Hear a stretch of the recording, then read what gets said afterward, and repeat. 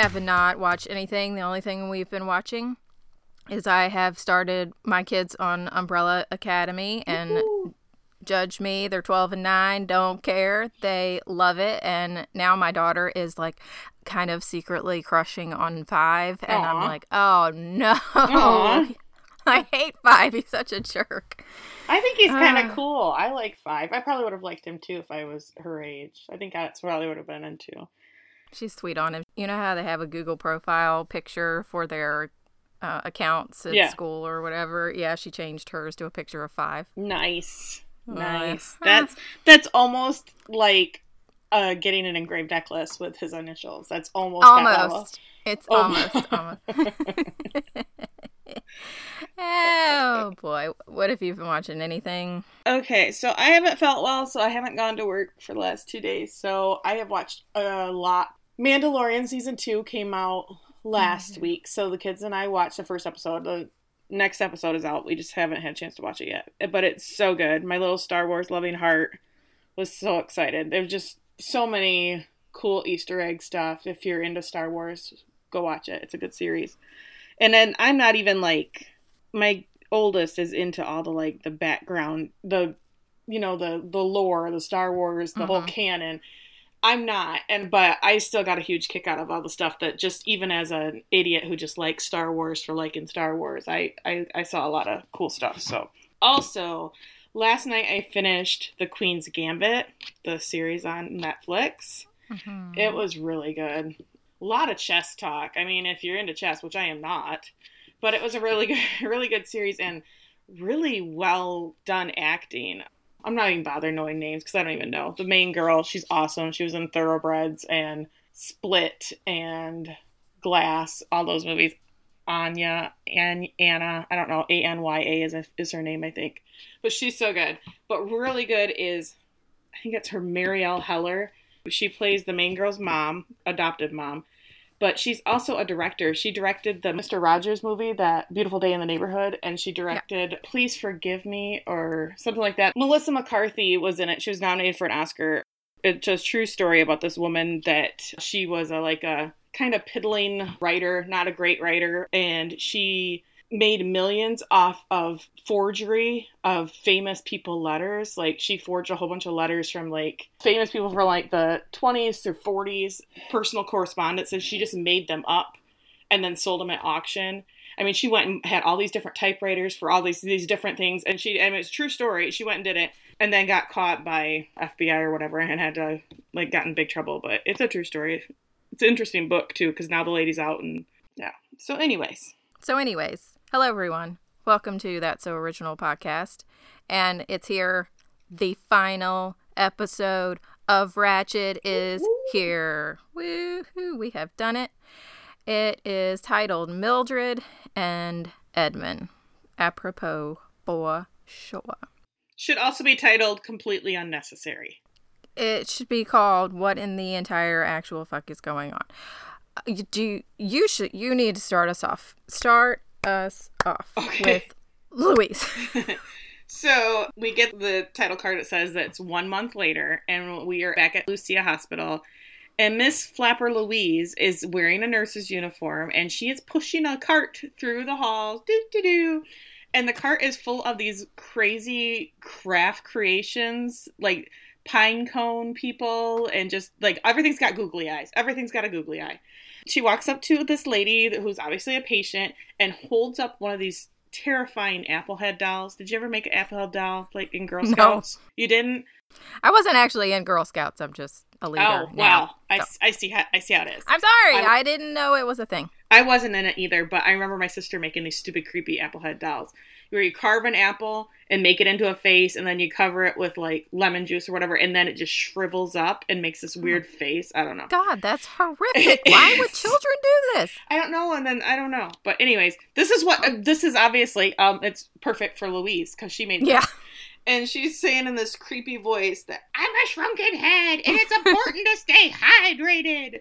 And obviously this person in a mental hospital is screaming and freaking out because crazy Louise is shoving this dehydrated apple in her face. And so then Louise, being the calm and rational person that she is, screams, "What is wrong with you? Do you realize how long it takes to make these things?" Thank God for Bucket. She walks in and says, "Come on, Louise, I need to see you in my office." But I love it. She tells her, "I have a soft spot in my heart for a fidgety, faded alcoholic flapper like you, which is why I gave you a job, because your life could use some direction." I like how when she says that, Louise grins and does that little shoulder lift like, that's me. I'm an alcoholic flapper. Nailed it. But she tells her she can't torment patients that are already fragile. If they do not want her craft therapy, then she just has to say thank you and have a good day and move along. Louise is not bothered by this at all. She's enthusiastic about being here because now she has more than just a job. She has a career, and she just can't thank Betsy enough for that. And I love that Betsy just goes, "Okay." Yeah. And then Louise brings Betsy her paper and says, "Look at this." And of course the headline says, "Clergy killer sentenced to death, execution set." So we know that Edmund has obviously gone before a judge and he has been sentenced to death. And Betsy says, "Yeah, well, I know, I've heard all about it. The governor's pushing the execution through to help his campaign. It's a disgrace, but come election day, Edmund Tullison will be dead." Dun dun dun. Creepy credits. Creepy credits. And I think I finally understand what they are. Oh, good. So, good. Because I didn't watch them, so go ahead. I have been skipping them for the last few episodes, but this is my theory now. My theory is that obviously it's Mildred holding one end of the string, and it's Mildred following the string. And the Mildred that is following the string is Mildred going through these various experiences in her life, and then she gets to Nurse Ratched, who cuts the thread because she's trying to disconnect herself from that past life and everything that happened to her up to that point, and she has kind of reinvented herself now as Nurse Ratched. Interesting. Does that makes sense. Does that work? That makes sense. Okay. There's a lot of water imagery, and then later somebody says something about water, which I will mention, but I have questions, so we'll get to that eventually. Okay. So Netflix captions says 1940s popular music playing. Oh, I missed that too. Yeah. Okay. So we are in a bedroom with Mildred and Gwenny. Yeah, we are. Having a little romp. And suddenly Gwen stops, and then she apologizes. She has to leave the room to go to the bathroom and vomit. Poor Gwen. Oh, gosh. And she's trying to straighten her hair up a little at the sink after she throws up and is washing her hands, and a big clump of hair comes out in her hand, which, of course, freaks her out. And Mildred walks in, and Gwen says, "I'd love to keep going, but I think I'm going to need an intermission." And so they sit down in the living room, and Gwen's saying how she can't believe how awful she feels, even though the chemotherapy has just started. Mildred has a little smile, and Gwen's like, "I know that look." She says, "You have a plan rattling around in that brilliant head of yours." And she says, "Well, duh, but I didn't want to say anything until I knew what was going to happen with Edmund. But now that I know what's going to happen with him," and she's kind of resigned herself to the fact that he is going to be executed one way or another, "we can pack our bags and head to Mexico." And Gwenny is all in. She's like, "Olé, let's do this." So we see like this imagery of them sitting side by side, holding hands on like a veranda. It was very beaches. It was very beaches. It was so beaches. Oh shit.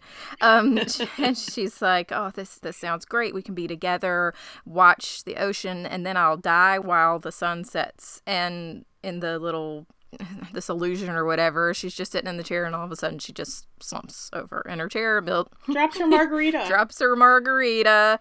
And Mildred starts crying. I assume about Gwen, but probably maybe a little bit about that margarita too. I'm just like, would you ever know, or do you ever, whatever is that song? Would you ever know that you're my hero? I got another song coming up. Oh, good. Gwen says, "You know what? It's fine. This month has been the best month of my life, and your life is just beginning." And Mildred says, "Okay, actually, I have another plan. We're not going to do that whole dying on the veranda while the sun sets. I have found some brilliant doctors who can cure cancer, and they are in Mexico. We can go on with our lives together. And I said, P.S., this theatrical music is killing me. It's beautiful music, but it is like, wow, a little overdone here, Netflix. Take it down a couple of notches. And Gwen says, you know what, actually that sounds better than my plan, so let's do it. And they kiss, and we're going to Mexico eventually. One day, maybe. We'll see. Eventually. So we're back at Lucia. Mildred is walking in looking fabulous, which happens a lot in this episode. She's always just walking into the, she's never working. Know. Oh my God. She's just walking in, hello. And I was like, did this turn into a blues club over the past month? It's got this blousy jazz music playing. I'm like, where are we? And Mildred is always dressed beautifully. She's not in a uniform. She's just walking in hey, how's everybody doing? And the hospital is buzzing. There's tons of patients. Apparently, this is the first time she's been in this last month. So she's been off doing whatever. So she walks into Bucket's office and she tells Bucket, you've done a marvelous job. And Bucket says, well, Hanover set a rather low bar. and I laugh. And she's very excited because she's hired a woman doctor. Isn't that incredible? Betsy says, I know you're here about your brother. You probably wanted me to talk you through what it'll be like for him. The execution. And Betsy just dives right in. And I was like, oh... I don't think Mildred really cared, but apparently this is for us. This is to let us know what's going to happen. And so as she's explaining it, we're seeing it play out on screen. He will be brought down a long hallway flanked by guards to the execution chamber. He'll be strapped on a gurney, and an IV will be inserted into his arm, as well as backup in case the first line fails. He'll be given his last rites, in his case, by a priest. Ironic, right? And I laugh. It's like rain on your wedding day. There you go. That was your musical cue. Cool. So he's up on he's on this gurney, and they tip him up so he looks like he's on a cross because his arms are stretched out. And then this viewing curtain opens for this audience, and as Betsy's explaining it, this is when Edmund will be asked for his last words, and she envisions him saying he's sorry for what he did and hopes his death provides some comfort. And then an injection of sodium thiopental. Isn't what Hanover was using to get high in the car that one time? Maybe. I think it was. The second injection is, of course, potassium chloride, which will stop his heart. First, I just thought of, every time we put a dog to sleep, that's what they're giving. This is terrible. Don't talk about it. She says, usually it'll stop his heart within a few minutes, and then the fantasy turns red as Edmund dies. And I have to ask you, tell me he looks cute here. Tell me. No, this is exactly what it says in my notes. We see Eddie now laying down strapped to the table. The lighting is all red, and he looks weird per usual. His teeth are huge. Yes, his eyes are bugged out. He looks weird, okay? I'm not disagreeing that in this role he looks weird. I am saying Finn Wittrock, as a general rule in the real world, is attractive. The end. I don't think so. Jury's still out. So Mildred just gets a sad look and she cries. And Betsy says, you have done everything you could for him. It's important to remember he has 2 weeks left. And we are going to make sure his last days have some kind of dignity. So no making Applehead dolls with Louise. We're going to make sure that doesn't happen. That's out for sure. But she tells Mildred that Hanover's barn is finished. So she's going to allow him to spend an hour a day in there to work and commune with the animals. I was like, is there a pitchfork in that barn? Asking for a friend. So Mildred starts just crying. Why? She's doing her best to Nancy Kerrigan right here. And Betsy, I'm so sorry for you, Mildred. The camera pans back, and as it pans back, it shows a model of the barn sitting on a table in the office, which I thought was cool. Little imagery they did there. Mm-hmm. I am never going to get used to those two being nice to each other. Yeah, it's weird. So weird with how this started. Okay. So outside now with Betsy, the barn, and Eddie. And Bucket's like, it's a beautiful day, but Eddie just wants to complain about how the guards won't let him use soap in the shower anymore. And Bucket's like, look, hygiene, the least of your problems, okay? Remember? In 2 weeks, you're going to be executed. So your ass can be as dirty as can be because you're going to be dead. Yeah, we're really not worried about that. But even though you are a horrible person and a violent murderer, you don't deserve to spend all that time in a cell. And as a Christian, I believe it is my duty to give you every final chance to make peace with God. I'm so sure that is what Eddie's going to do in there. Mm-hmm. So every day I will let you come outside in the fresh air and connect with nature. And he's like, did Mildred put you up to this? And she just laughs and says, okay, but anyway, here is Hanover's dream. It's a barn. And they open the doors and it's like grand reveal. The guards walk him inside and he's still shackled. He's got the things like he can't make full steps and his hands are shackled to his waist. They close and lock the doors behind him. And I was like, these animals are all like, what the fuck? I think because animals, they're very intuitive. They're like, no, not this one, not this guy. We heard what he was gonna do to a chicken. I was thinking, are they really gonna leave him in this place unsupervised? But no, you start to hear like the shotguns cock. There are 4 armed guards, I believe, in every corner inside that are gonna shoot him if he farts too loud. And he's like, okay. He's like, fellas, I really just want to hang out with the animals. And yeah, I don't know, it's kind of cute. He talks to the chicken and he's like, this is your egg. You need to protect this egg at all costs. And he's talking to the pig who he gets really super excited about talking to the pig who he names Porky. And I'm like, oh God, this is so gross. See, this just shows me I'm not made for farm life because I'm looking at that pig like, that thing is so gross and big and huge and dirty and gross.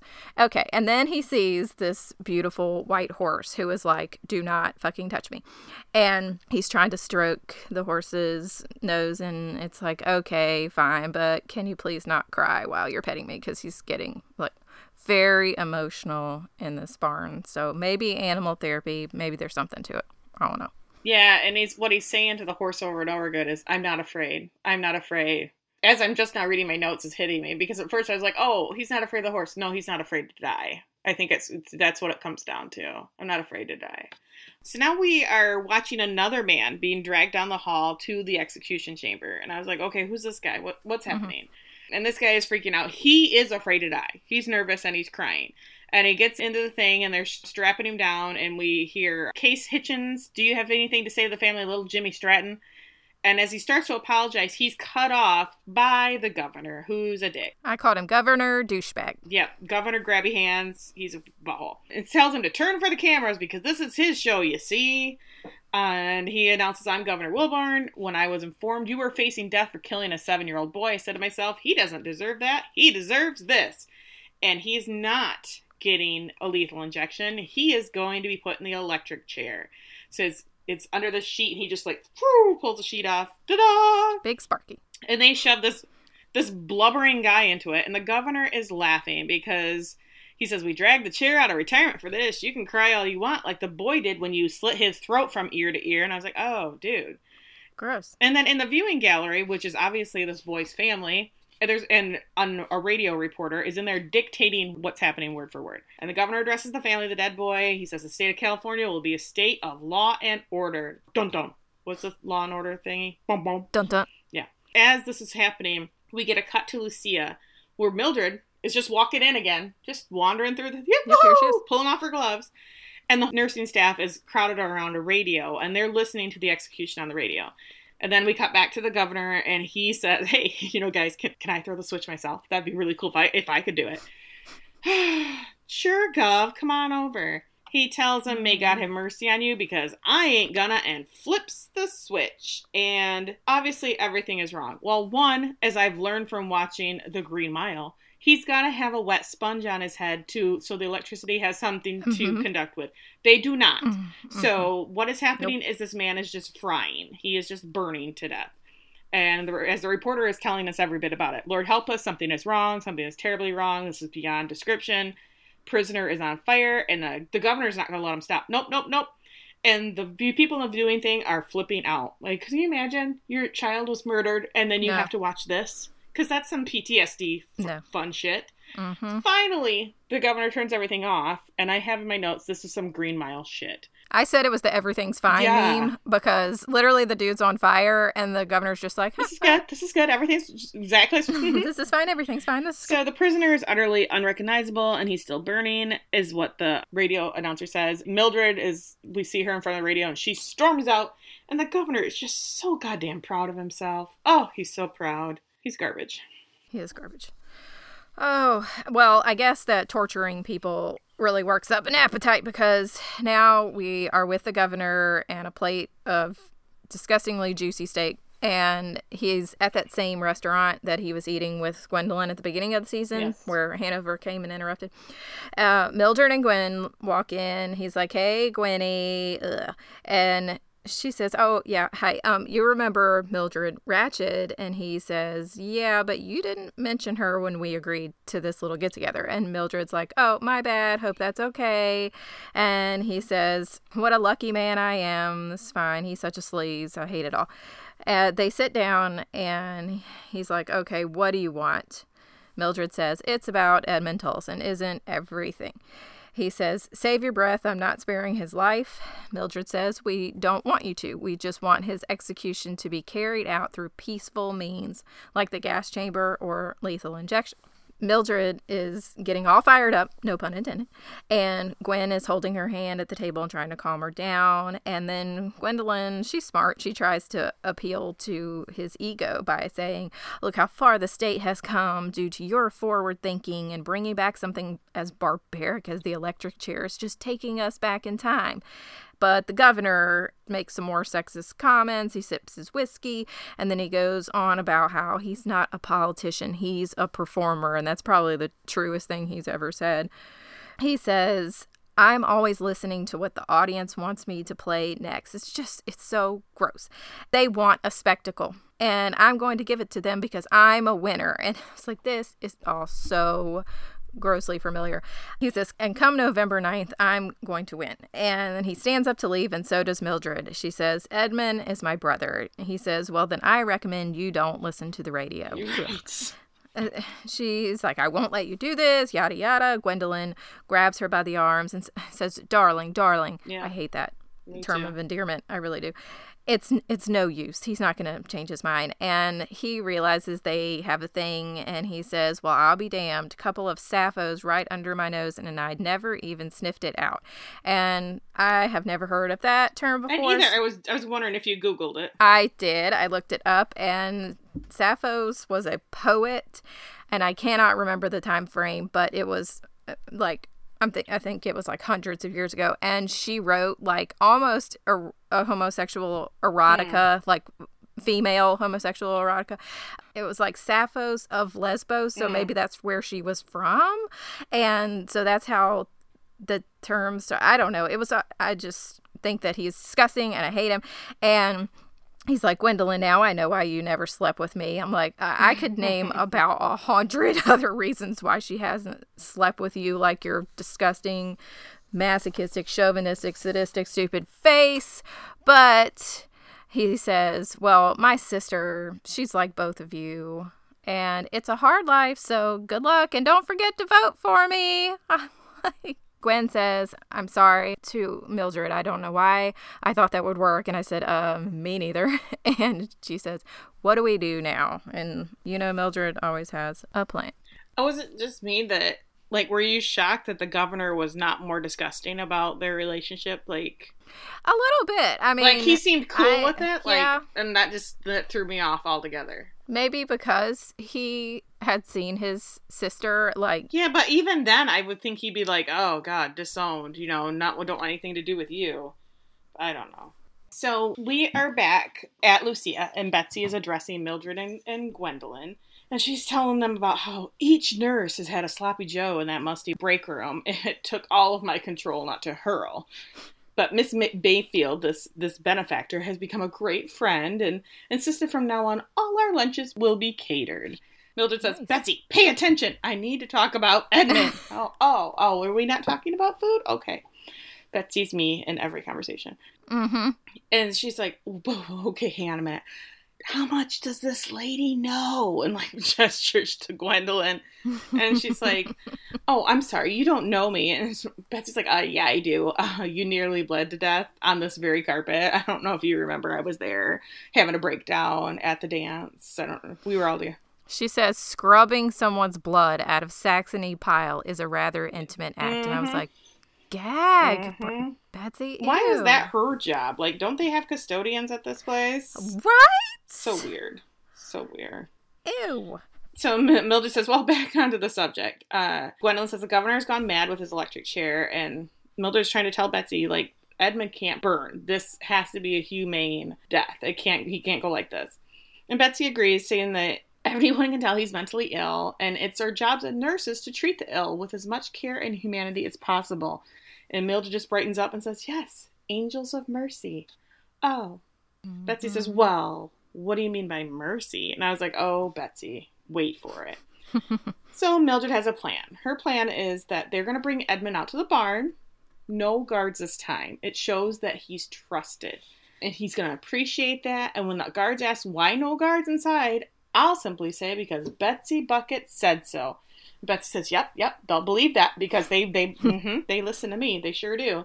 So Mildred goes on and says Edmund will be caring for the animals, talking to them, and he'll be distracted. And when he's distracted, Huck will come up behind him with the first injection to sedate him. He'll fall to the ground, and then I'll give him the final injection.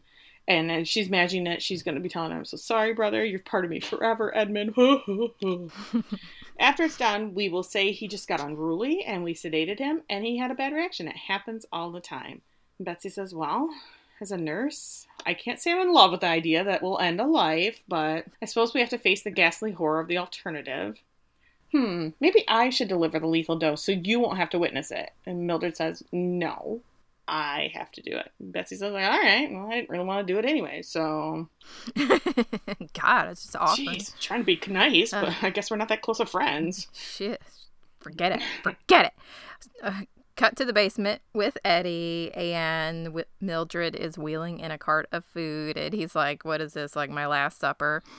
And she says nothing, just thought you would enjoy a special dinner, stuff we used to like when we were kids. And he's like, I'm not a kid anymore, Mildred, but he's eating the stuff anyway, because I bet he does. I said, where did they eat this? What foster home fed them like this? Because apparently none of them did. Yeah, I don't know. Good point. He says, wake up. You're the only one who doesn't see me for what I really am. And she says, I'm the only one who does know who you really are. And please do not eat with your fingers, Edmund. And I was like, I say this to my kids all the time. I gave you a fork for a reason. Oh, my God. Okay, so she hands him the little silverware rolled up, what's that called? Yeah. Serviette. I was waiting for something to fall out of it, like that she had a plan right then and there. Me too. Or that she had told Bucket that was her plan, but that, and then this scene was going to be switcheroo. So, yep. He says, fuck that, you're relieved, I can tell, I'll be dead in 2 weeks. And then you can just go on with your life.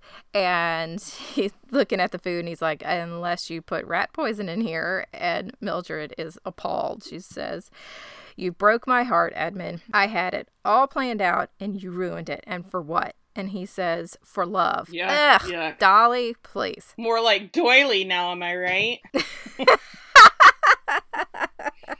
But I like it. You did it. It's a good job. We can just end it right here. I don't think we're not going to pick that. Okay. She says, well, why couldn't you just love me? I sacrificed my life for you. And he says, no, I sacrificed mine for you. You left me. And she says, you told me to. He says, so you're done with me. And she says, you don't know how grateful I am that you killed them and saved my life. That's why I did what I did to make up for leaving you there. I didn't know what to do. I was just a little girl. I'm sorry.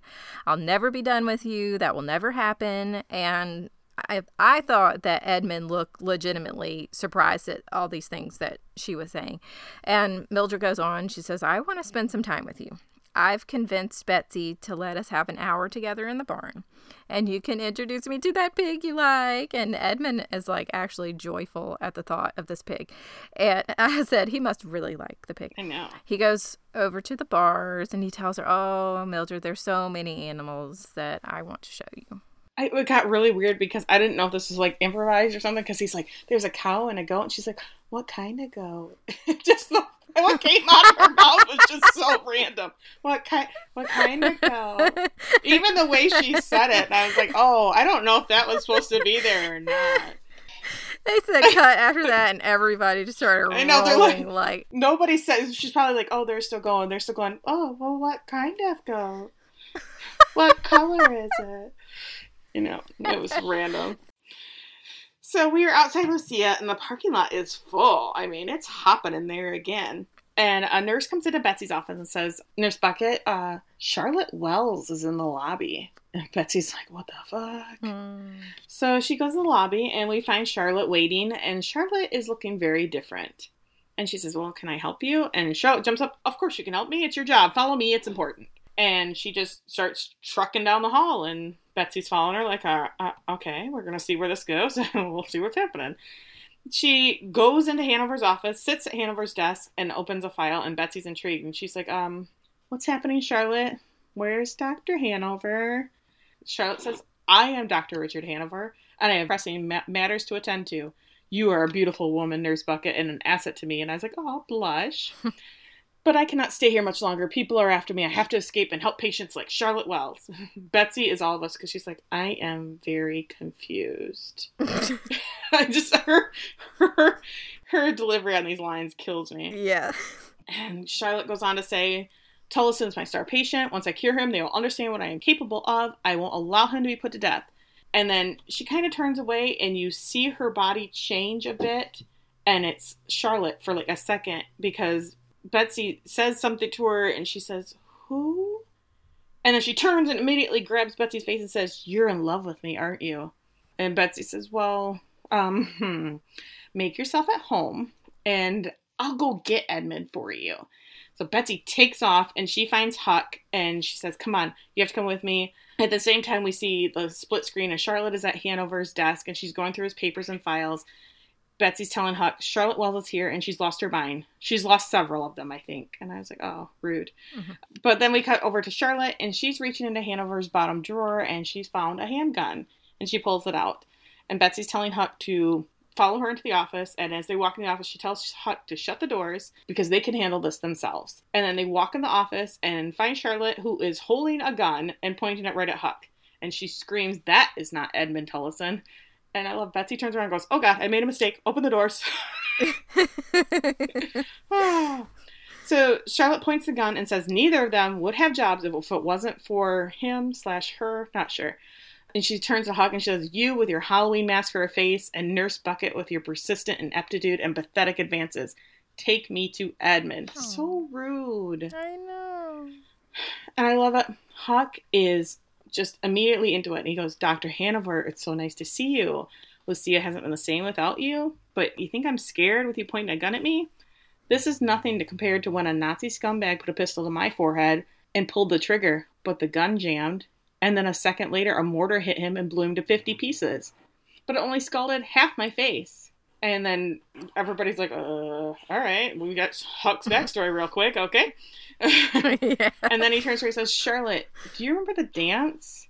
And Charlotte says, I am Hanover. You're superior and you're trying to manipulate me. He says, I never saw you so happy. You were dancing with Harold, remember? And we get a little flashback of her dancing with Harold. I was like, why? Why is that the memory you decided to bring up? Come on. And then right behind, you see, as she's dancing with him, you see Edmund walking up with a knife, and it's back to Charlotte for a second. She says, yeah, I remember his eyes, the kind, sweet eyes, and how he looked at me like I was a normal woman.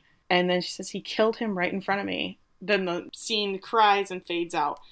Charlotte starts to fade. She's obviously changing personalities. So Betsy gestures for Huck to grab the gun as she's in between. And the second she snaps awake, the gun goes off and Huck is shot in the head and killed. And I literally screamed, no! Because it was so bad. So Charlotte is not missed a beat. She's like, Edmund has done some monstrous things, but it's up to me to find out why. Take me to him, Nurse Bucket, now. And Betsy's like, but you shot Huck. Look what you've done. Charlotte points the gun at Betsy and says, we need to go. And we need to go out this way, not out by the front door. We need to go cut through the pharmacy. And as they're cutting through the pharmacy, guards break into Hanover, Betsy's office now. And as they're coming out of the pharmacy, a guard sees them and asks Betsy if she's okay. And Charlotte tells her to tell him he's fine, but Betsy is like straight up in shock. She's like, it's fine, Mikey. And guard says, well, who are you with? Who is that? And then he follows him down this empty hallway. And as he's going down that empty hall, they've already disappeared. And out of nowhere, Charlotte busts out of a door and beats the guard. And now all of a sudden she's Undine. I played Mendelssohn for Prince Louis II of Monaco. Who the fuck are you? She drags Betsy down the hall and outside. So they walk into, like, it's the access area to the elevator that takes you down to the basement where Edmund is kept. So I know we had talked about this before. I guess there are a couple of layers of protection. I didn't know this. From Edmund. I didn't know this either. So she goes up to this guard who's sitting at a little desk, and she's like, oh, hey, just want to pop down and see Edmund. And he's looking at Charlotte like, oh, well, who is this? And she says, Isabel something or other. I didn't write down. Blankly. Because she's gone blank. Blankly.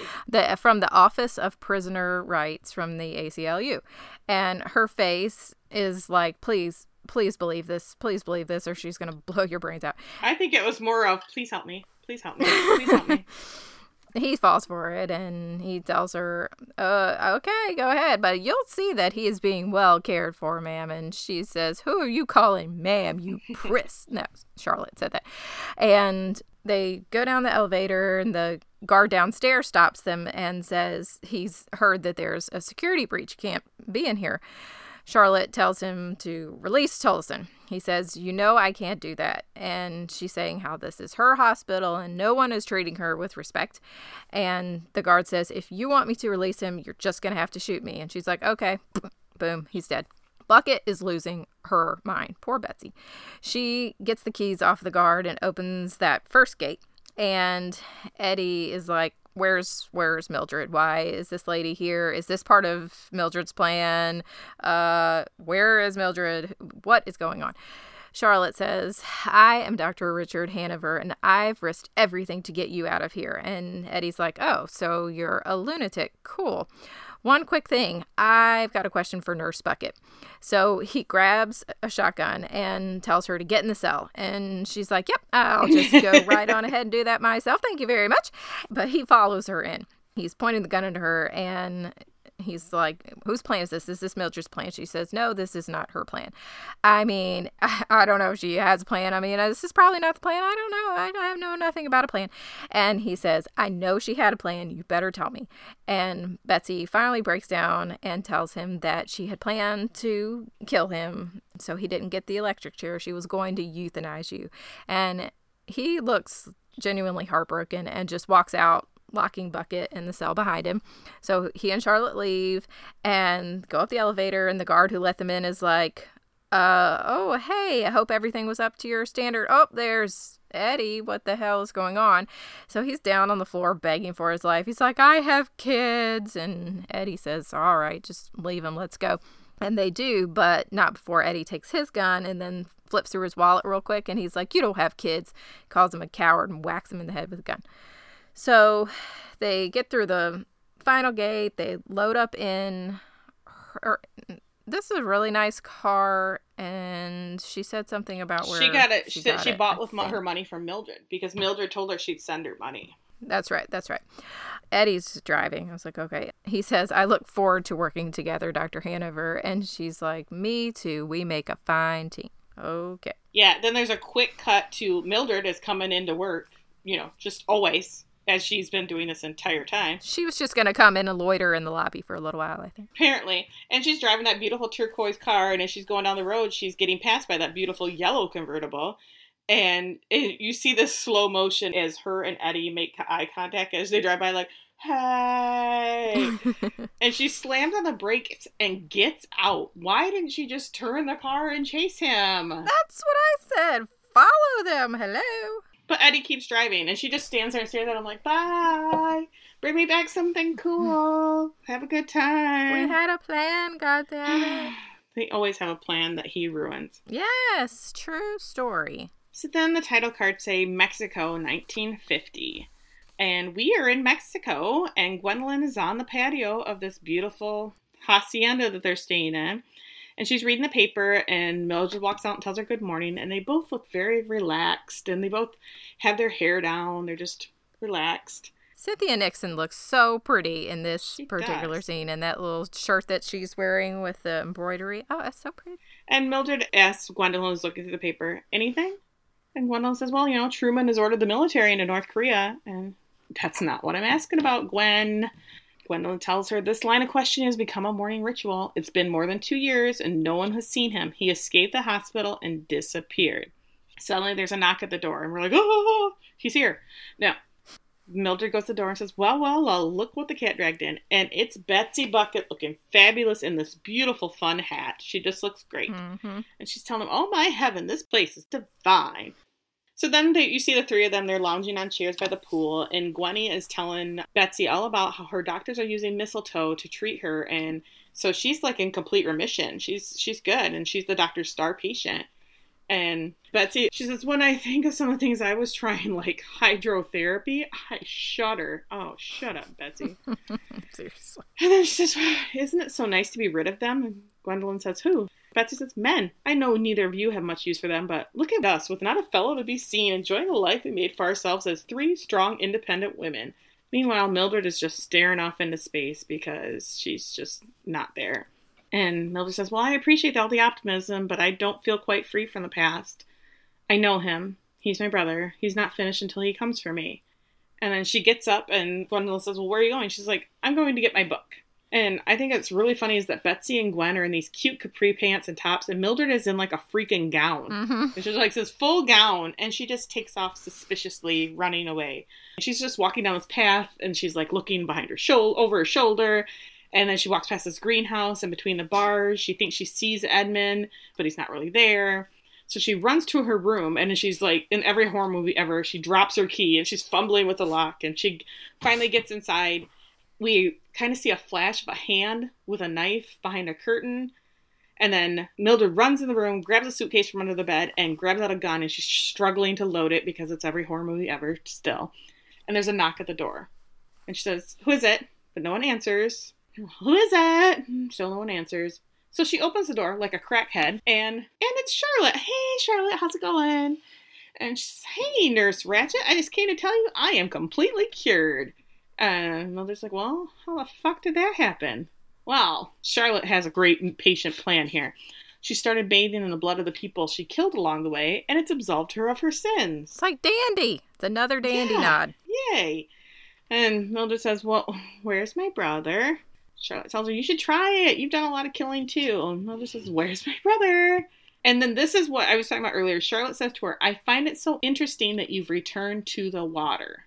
What does that mean? I don't know. I don't either. I don't know. It's because she was in that hotel that was on the cliff. Maybe. I don't know if there's something in her past, because this is the creepy credits and all the water makes me wonder there's something like they're going to come up with later. And Mildred's like, yeah, tell me where my brother is or I'm going to shoot you. Charlotte says, what are you freaking out about? He's right behind you. Eddie steps out of the curtains as Charlotte shuts the door, and now they're all inside the room. And Mildred says, what are you doing here? And Eddie says, oh, sis, I'm here to kill you and myself. We can't go on this way we are. We have too much damage on the inside. You betrayed me and the one I loved. How about we just fucking end it? And she's like, I will end it, little brother. And she goes to fire, and of course the gun won't fire because she didn't know how to load it, and she was in a hurry. Who knows? And besides, Charlotte just swats it away, yelling, Eva Braun! I killed your man, and I'll kill you too. And I was like, oh, of all the times. And he tells her, you kill me twice. Is that what you're going to do? So he all of a sudden stabs Mildred in the stomach, and we immediately cut to Mildred awakening from a nightmare, holding her stomach. It's all a dream. And she's still, though, in that same room. She's still with Gwen, and Gwen wakes up too and holds her, is calming her down. And again, there's a knock at the door, and again, it's Betsy. And Gwendolyn welcomes her in, and they start having that same conversation that they'd had in Mildred's dream about how good Gwendolyn looks, and about, oh, it's the mistletoe, it's this new treatment. And I was like, why is Bucket wearing like an Asian cone hat? I said She's wearing a less fabulous hat. And instead of saying how the place is divine, she's complaining that the drive took forever. So it's obviously not a dream this time. Right.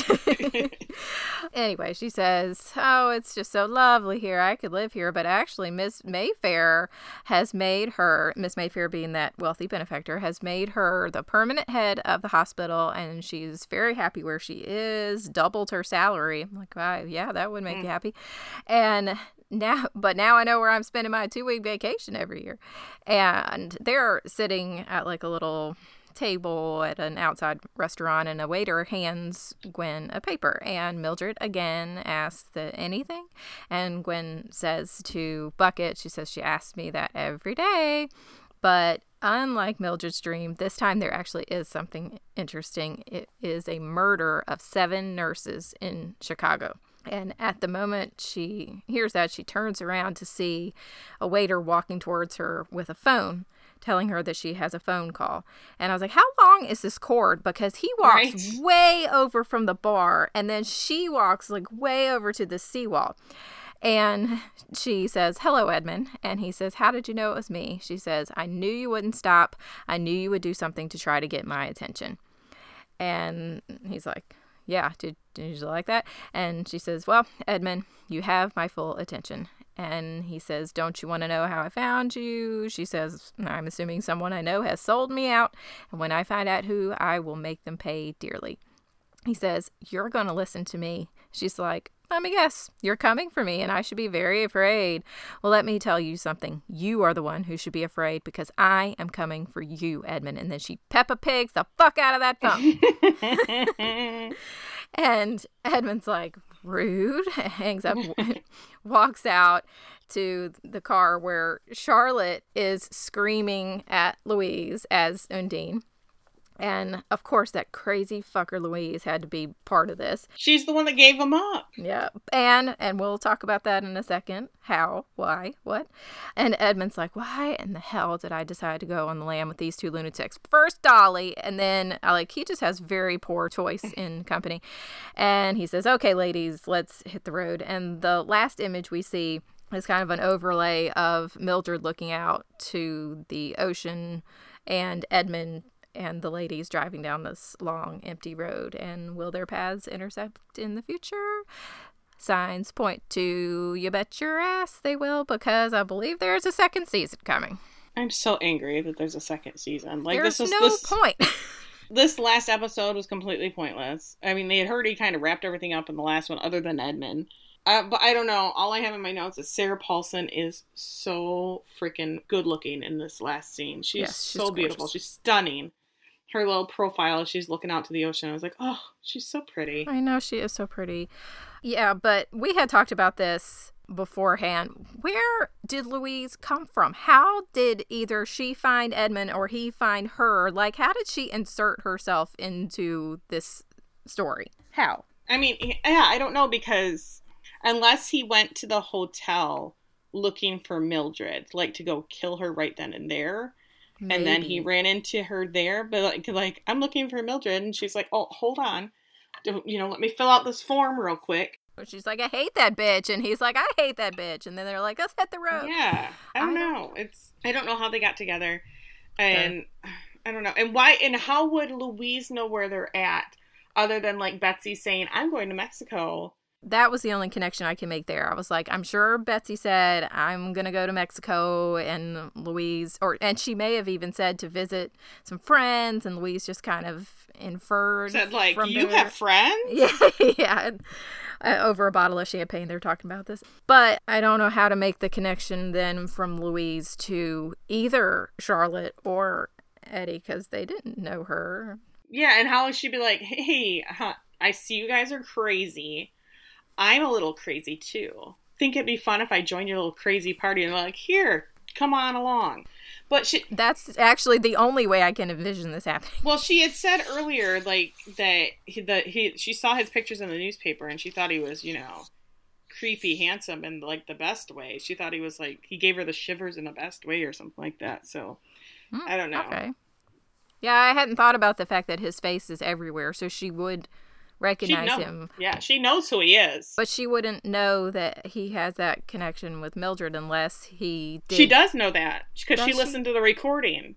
She listened to that priest recording. Oh, yeah. Okay, hey, we're fleshing this out. This might make sense. So she knows, I mean, Louise knows some stuff, but I just don't know why they're so dumb. They'll be like, come on, get in the car. You don't look annoying at all. No, absolutely not. She probably lured them with her shrunken apple dolls and was like, I'll make crafts for you. And I've got the pimento loaf recipe. That's true. That's true. I do like a good pimento loaf. And I forget that they're like in California, so they can just hop on down to Mexico. They can just drive there. Okay, well, you know what time it is, people. It is time for you to get off your ass and tell us what you want to do next before we just pick something, whether you like it or not. Yeah, because it's a weird time. A bunch of things have come out, but they're all really dark things, and I don't know if we should do something. If you liked this, I mean, this is kind of dark, but I think we made it funny and tolerable, so... Yeah. I would love to watch something completely ridiculous we can tear apart. Yeah, me too. We just need, I think, a little levity. We haven't had that in, like, oh gosh.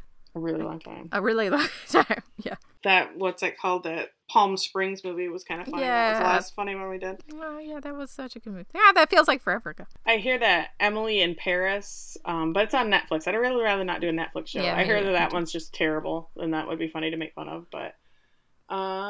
yeah, so if you have an idea of like a Hulu or a Amazon or a something else show that we could watch or a movie, I mean, this series was kind of more fun because it was I like a series. Quick, yeah. So let us know.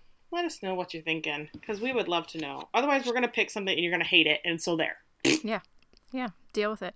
And there are many, many places where you could communicate your choices or your suggestions with us. And where would some of those be, Tiffany? You could find us on Facebook at That's So Original Podcast. You can find us on Instagram at That's So Original Podcast. And on Twitter at That's So Pod. You can email us at That's So Original Podcast at gmail.com. You can go to our website, That's So Original Podcast. Mm-hmm. Yeah, okay. That sounds right. That sounds more good. Or, leave us a review on Apple iTunes or any of these podcasting platforms. Let us know you're out there. Let us know that we're not just talking into the void. I mean, I'll keep doing that, but it would be super fun if someone was listening. Yeah, you guys are going to keep screwing around and not tell us something, and we're going to, start reviewing Peppa Pig episodes, and then what are you going to do? Then what you going to do? Yep. Mm-hmm. Although, I mean, That might actually be fun. I'm totally down for that. We're going to have to rename the podcast. I'll come up with something clever. Cool. Okay. Well... I did do a gag reel last time because I was just like, what the hell with it? I'm just leaving it all in. It's just going to all be in there. It's just going to be like, Kelly's an idiot for 57 minutes. So, I don't know if there'll be one for this, but if there is, you'll know it. So that's pretty much all we got. Send us an email, please, please, please. We love you, and we'll talk in your area next time. Bye-bye. Bye. I bet there's a hoe. I bet there is not, because it's a barn. There's no hose in the barn. Oh! What do they use hose for? Gardening. Farming, right? Yeah, but they don't keep those in the barn. I don't think they do. Right. You're right, they don't. A real farm is not having that. This isn't a real farm. This is some Hanover vision of animal therapy.